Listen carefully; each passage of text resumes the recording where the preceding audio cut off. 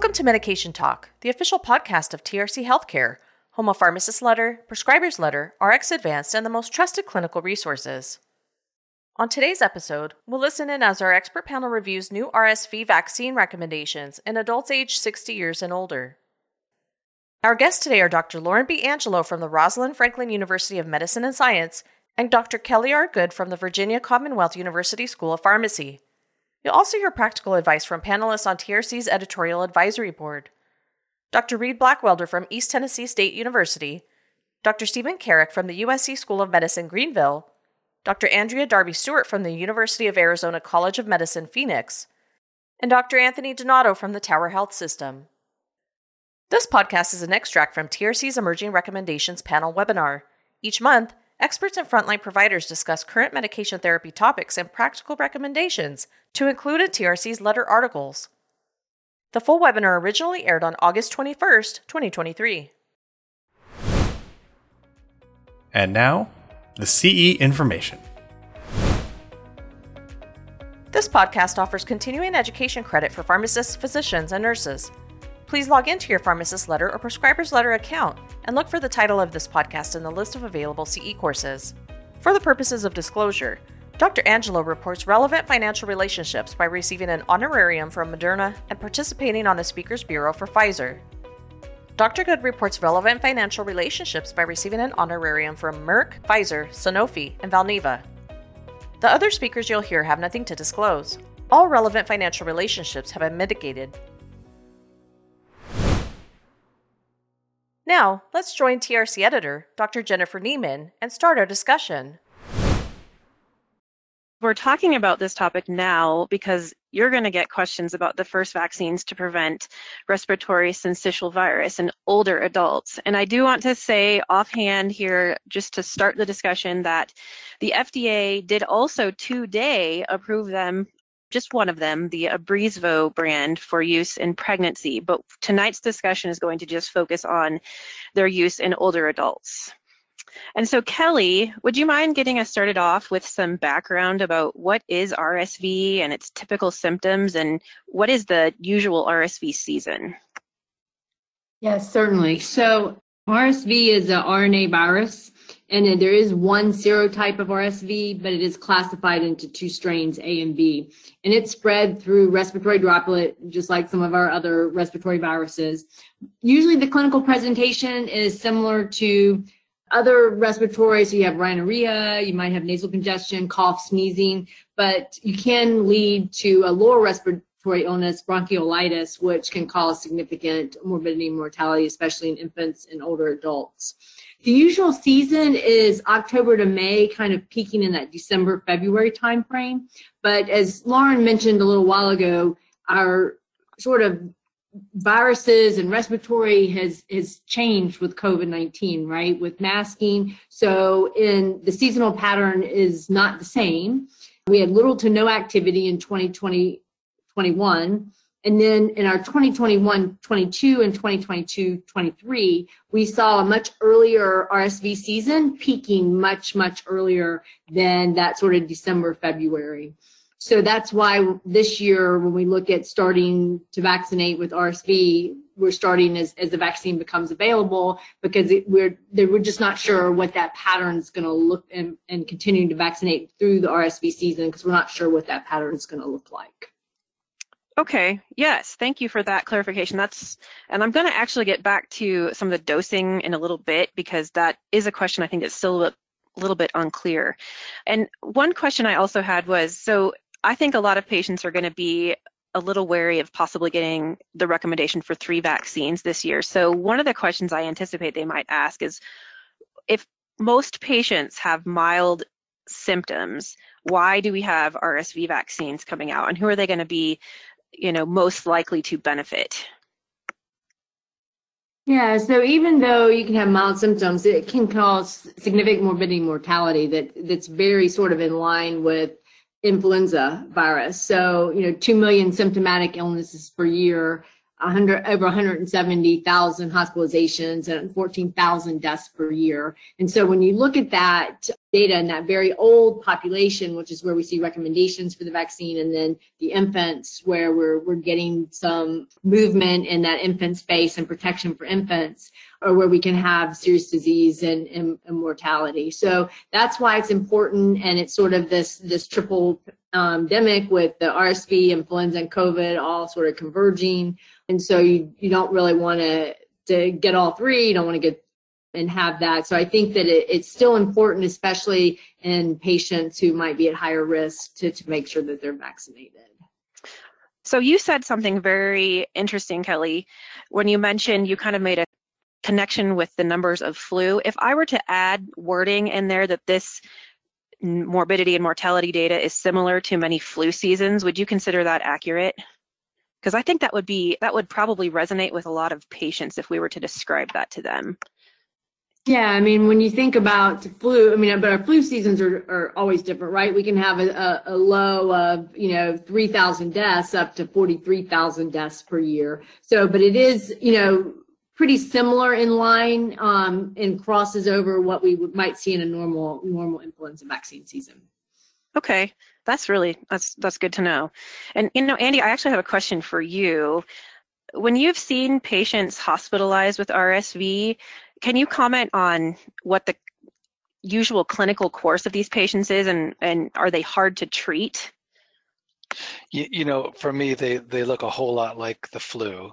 They're setting off patients that have underlying lung disease, and they look all the world like those patients.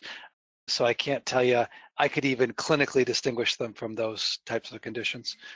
The sicker they are, the harder the time they have with it. Okay. And which patients have you seen that are at higher risk of having severe infections from RSV in general? The underlying bad cardiopulmonary disease, more the pulmonary than the cardiac, is what I've seen. Now, for the record, I don't take care of any kids, and I'm sure my family practice colleagues see this much more than I do from that. But for old people, it's almost the same people that get flu, that get sick. Okay. And that is helpful too, to kind of put that parallel out there. Okay, so Kelly, I kind of want to move on about the new vaccines themselves. And so what are the new options? And then what patients are they approved for? Yeah, so we have two options. One is an adjuvant vaccine, and one is sort of two strains, and it's a Ribzio and Arexi. And so they were FDA approved for adults 60 years and older, and ACIP, and they're both single doses, 0.5 mLs, one dose. And they were approved by ACIP for individuals 60 years and over under shared clinical decision making. The patients that we just discussed that are at higher risk with those chronic morbidities, diabetes, COPD, people in long-term care facilities, are very old individuals, or people who would sort of fall under that shared clinical decision making. And it's important to understand that pharmacists are healthcare providers that can help patients with that shared clinical decision making. Okay, yes. And I think that's a really good point, because I think a lot of this is when you have patients coming in and having 3 possible vaccines recommended, how can we help them decide this? And so one of the questions I also anticipate coming from a lot of practitioners in general, and that I've gotten throughout writing this article, and this can be either for Kelly or Lauren, whichever you wants to jump in, but do you have a preference one over the other vaccine? And if so, is what drives that preference, if there is one?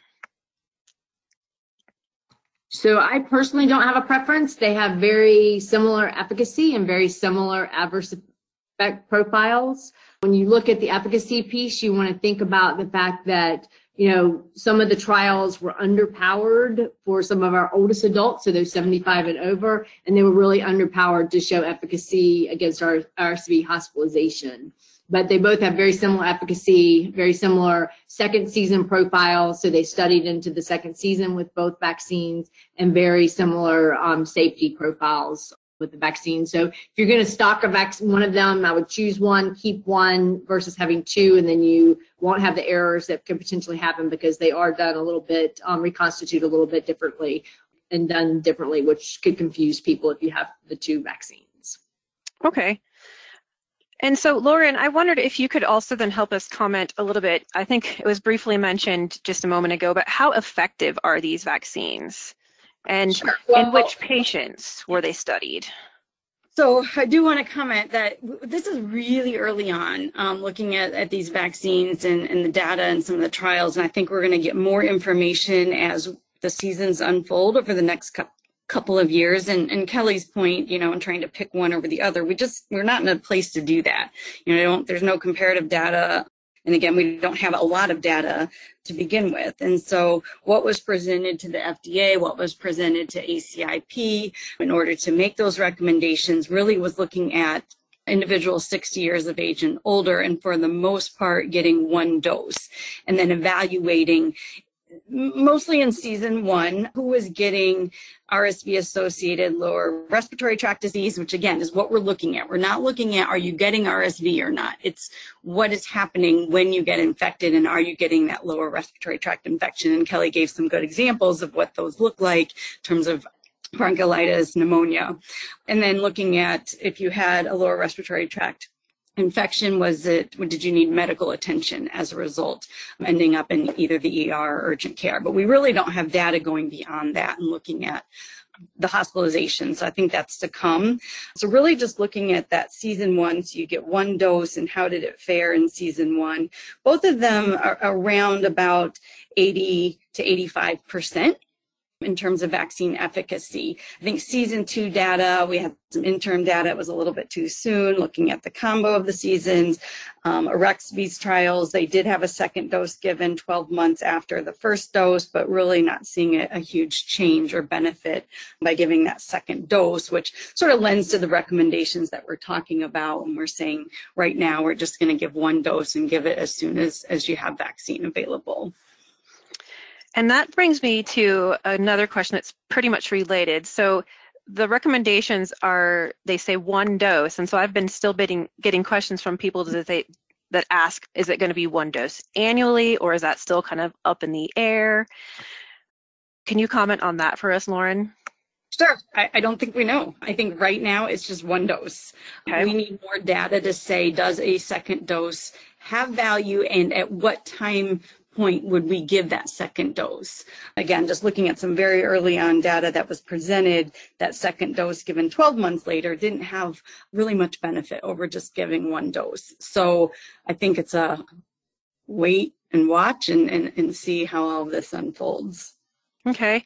And related to that, you mentioned that the season goes possibly up until May, but if you have a patient that comes in, say, that late in the season or even later than that, and they have not received the RSV vaccine, would you still offer it to them if it happens to be off season, or would you wait until it's during the next season?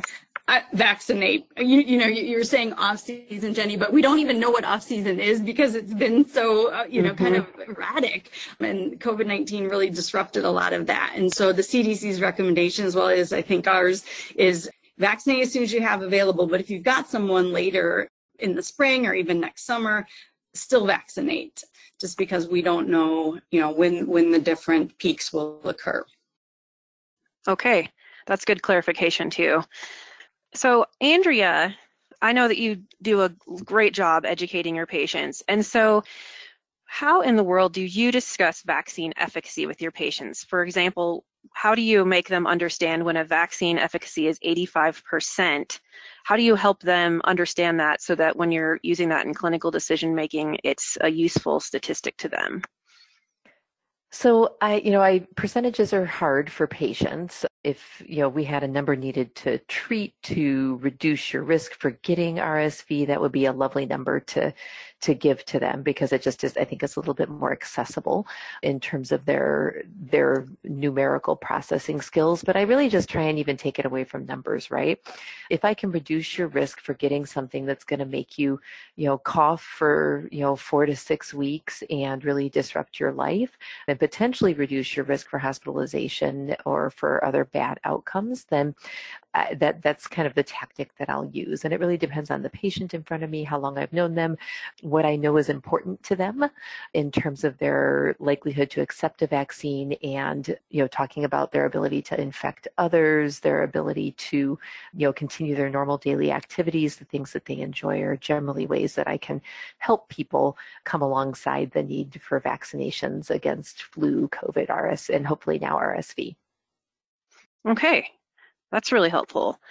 And Lauren, I want to step back to you for a second, because with the shared decision-making approach, how can we help practitioners kind of have a rule of thumb as to which patients might benefit most from the vaccine?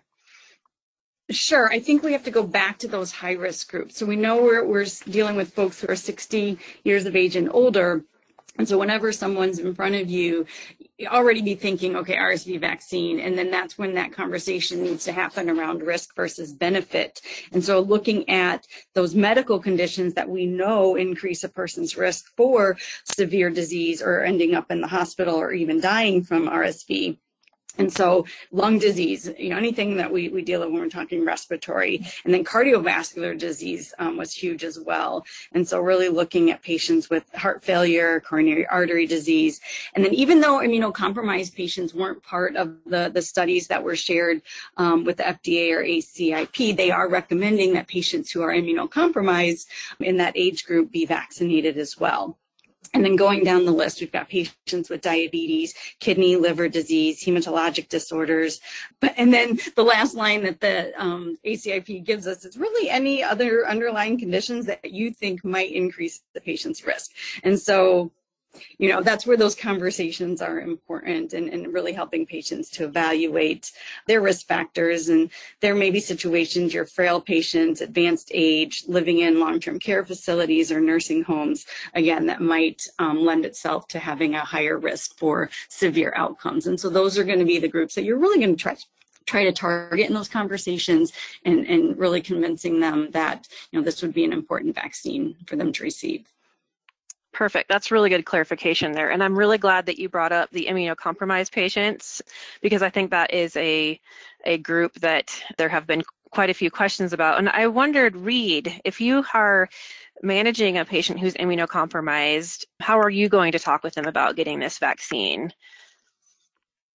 Well, I think a lot of it, I've been having some of the chat discussion about just the key aspect of trust with the physician-patient relationship. And so patients who are seeing you already have some trust, and just being able to say, look, you've got a disease that has challenges. I often ask people things before I tell them. What's your awareness of your increased risk to bad problems? What do you know about the flu? What have you heard about RSV? Because before I tell people things, I really just want to know where they're coming from, because that'll help me spend my time wisely. And then I think just being able to say, one of the most important things is keeping you from getting really sick and getting in the hospital, because everything gets worse then. And it's just a typical conversation that, especially in primary care, we have every day with patients about a lot of different things. So, I think that's kind of the approach that I would take. Okay, and that's really helpful too. And I'm trying to move us along a little bit, because I want to get to that co-administration piece, but we need to also talk about side effects. And so, Lauren, I know that there were a handful of inflammatory neurologic events that occurred, and some rare cases of new onset atrial fibrillation. But overall, what would you tell patients about the side effects of these vaccines? In terms of just overall tolerability across the general population that was studied, we aren't seeing a lot of serious adverse effects. It's what we're expecting from vaccines. So a sore arm, maybe mild, muscle pains, swelling at the site, maybe fever. You might see with an adjuvanted vaccine that could be a little bit higher. Again, we don't have comparative data between the two vaccines, but that's something, when we see adjuvanted vaccines, we might expect that due to that reactogenicity profile of adjuvanted vaccines. With respect to serious adverse effects, they're pretty mild and pretty rare. And so we're only looking at about a handful of patients in those trials, about 4% across the board for both. But you brought up inflammatory neurologic events. And Kelly, I've heard you talk about these too, so feel free to chime in when we're dealing with these. But there are two kind of unique and unexpected adverse events with these vaccines, AFib and inflammatory neurologic events. And so with atrial fibrillation in particular, each manufacturer had reported 10 events in their intervention group and 4 in the control or placebo groups. These were 30 days after vaccination. So again, not enough to really pause on these vaccines, but it was just something that was noted in these trials. And the same thing with inflammatory neurologic events or Guillain-Barré syndrome, GBS. There were some cases reported, 6 cases across both studies that looked at this. So while concerning, it is very rare. It's just something we're going to continue to watch and monitor as we enter, kind of our first round of vaccines in RSV season. Okay. That's great clarification. And I want to step back for a second. We're just getting a ton of audience questions, and a really good one just came up, and it talks about targeted patients, basically. So the question is, should grandparents get the RSV vaccine, just like is recommended for pertussis? So if a grandparent gets the RSV vaccine, will it lower the risk of infecting a new grandchild? What do you think about that? Any of the panelists who might want to jump in? Or Kelly or Lauren, do you have a specific recommendation related to that? I was going to say, in theory, we hope that would be the case and that we're decreasing shedding and spread of the virus, but I don't know that we know enough yet. And we're looking at pertussis in particular. I think there was enough data to show by vaccinating others around a young infant who's too young to be vaccinated that we are providing that protective effect.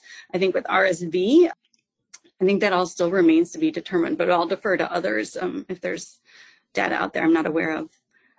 I wouldn't say that there's data, but I would say that that would be a discussion point that I might consider, including we don't know the answer to this question. Theoretically, this could help reduce the risk for other people in your vicinity, including your grandkids, becoming ill. That's really good wording, Andrea. I really like that. Theoretically can help, and I think that's really helpful wording. Okay, and I do want to jump in and talk about cost before we can move on. And so I just want to make sure that we have this correct. Kelly, it appears that I've been reading that Medicare Part D is going to cover these vaccines. Do we know anything about Part B? And how will all of this coverage affect patients who are between 60 and 64, or where they can get these vaccines? So that is correct, that all new vaccines that are covered under Medicare are covered under Medicare Part D. That's been put in, that's the way the law works. So they wouldn't be the only vaccines that are under B or the ones that are already there, your flu, your influenza and your pneumococcal, and then some vaccines for patients on dialysis. But so it would be Part D, which means that for our family practitioners here on the call, it's sometimes harder to offer those vaccines for their Medicare patients in their offices because of how the payment is done through the Medicare Part D. But it would be at no copay, but they're not going to be covered under Part B. For commercial payer for that 60 to 64, so under the new ACA Act, right, all vaccines have to be covered at no copay. So they would be covered for your commercial patients as well for that 60 to 64. The question really becomes what's going to happen for that patient that's uninsured and doesn't have the ability to pay for the vaccine. It will potentially be covered under Vaccines for Adults program, but not all states have that. We don't have a national vaccine for adults program, so it is going to be difficult for patients to get access to this, but mostly it's going to be in a pharmacy for those Medicare Part D patients and patients who have commercial insurance. Okay, so that's mostly good news, but Stephen, you and I were back and forth a little bit about the Part B coverage. So how will that affect what you do and the conversations you might have in the clinic? Yeah, sort of closer this vaccine, the same conversations that I have about getting Shingrix or getting their tetanus shots, especially for patients with Medicare. So we probably won't have these in stock in our clinic, as it's been mentioned, just because of the cost of upkeep and then the unintended billing that may be passed on to the patient when they can get it covered at a commercial pharmacy. So just continuing to have these conversations, trying to direct instructions. If the patient wishes to get it, just give them the available resources, locations. We're fortunate in our clinic, we have a pharmacy right across the hall from our clinic where they have these vaccines. And you can get them as they're leaving the visit. So that hopefully reduces some of the barrier that we'll see. I think the big thing, though, is that we wish this was something that we could give in the clinic. Wish that we could get a clear a billing and reimbursement pathways to get these vaccines covered, regardless of insurance status. But hopefully we can reduce some of these barriers so patients will get them. Okay. Well, I need to move on. I can't believe we're almost out of time here. And we have just had a million questions about co-administration. And so, Lauren, can patients get the flu, COVID-19, and RSV vaccines all at the same time, at the same visit? The answer is yes. When we follow the CDC and ACIP guidance, they are saying that, yes, you can vaccinate with all three. And you might see patients in clinic or in the pharmacies looking to get them.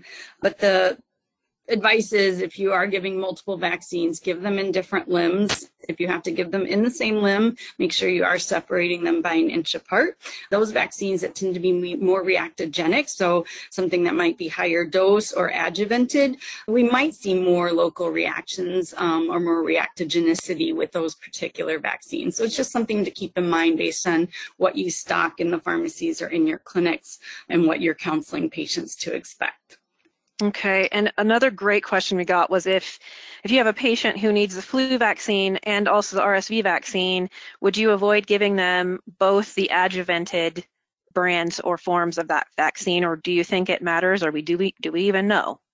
We don't know, and we don't have that guidance yet, and so I don't want to give an answer one way or the other. I don't know if the clinicians on here have experience with that and what they would do, but we really don't know for sure when giving two different adjuvants if that's going to be a problem or not. Just to point out, the adjuvanted RSV vaccine is the same adjuvant that's in the Shingrix vaccine. So, whether that matters or not, we don't know, but it's just an interesting fact. I could think about the adjuvant used. Mm-hmm. And I think it was about half as much as in the Shingrix. I read that somewhere, if that is also accurate. So it's a little bit less adjuvant. And I guess the one big question that I'm even talking to my own parents who qualify for all three of these, and they are kind of resistant. They don't want to go in and get them all three at once. So what if you have other patients that come in, and I guess this could be a question for, hey, Andrea, what if a patient just wants one or two of these? Which one or two are you going to recommend? And then how do you keep track of them to come back for the third one if they are willing? Well, my rank order is going to be get your COVID vaccine, then your flu vaccine, then your RSV vaccine, if people want to do this one or two at a time. And in terms of keeping track of them to come back in, I can certainly set reminders up, certainly let them know that they can come in. With respect to RSV, since our office won't be offering it, I've confirmed that as of today, I will have a prescription that's sent out there to the pharmacy if they are able to obtain it there. And I'm hoping my pharmacy colleagues will do a good job of tracking my patients down and reminding them to come and get that vaccine too. Does anyone have any other comments about the combination vaccine? I actually saw some experts that recommended, just giving two at once. And I'm like, no, if you have them there and they're willing to get all three, is there any reason why you wouldn't give all three at one time while you have them captive? Do Reed or Stephen, do you have any comments on that as far as if you have a patient who is willing to get all three, is that okay? Yes. Yes. And that's definitely preferred, is it not? Yes. We give babies like 5-6 vaccines at a time. I don't know why all of these adults are so freaked out. They bring their children and grandchildren in and they let their little legs get punctured, and yet they can't get their own vaccines. It just makes me crazy. Yeah, they give you like 12 at once in the military, and you just say thank you and move on. Here's some Tylenol. That is a really good point about kids, for sure. Wow, this has been a fantastic discussion and some really interesting topics. We hope you enjoyed and gained practical insights from listening into this discussion. Now that you've listened, pharmacists, physicians, and nurses can receive CE credit. Just log into your pharmacist letter or prescriber's letter account and look for the title of this podcast in the list of available CE courses. You'll also be able to access and print out additional materials on this topic, like charts and other quick reference tools from the Pharmacist Letter and Prescriber's Letter websites. If you're not yet a Pharmacist Letter or Prescriber's Letter subscriber, find out more about our product offerings at trchealthcare.com. Be sure to follow or subscribe, rate, and review this show in your favorite podcast app. It helps spread the word about our show and is a great way for you to let us know how we're doing. You can also reach out to provide feedback or make suggestions by emailing us at contactus@trchealthcare.com. Thanks for listening to Medication Talk.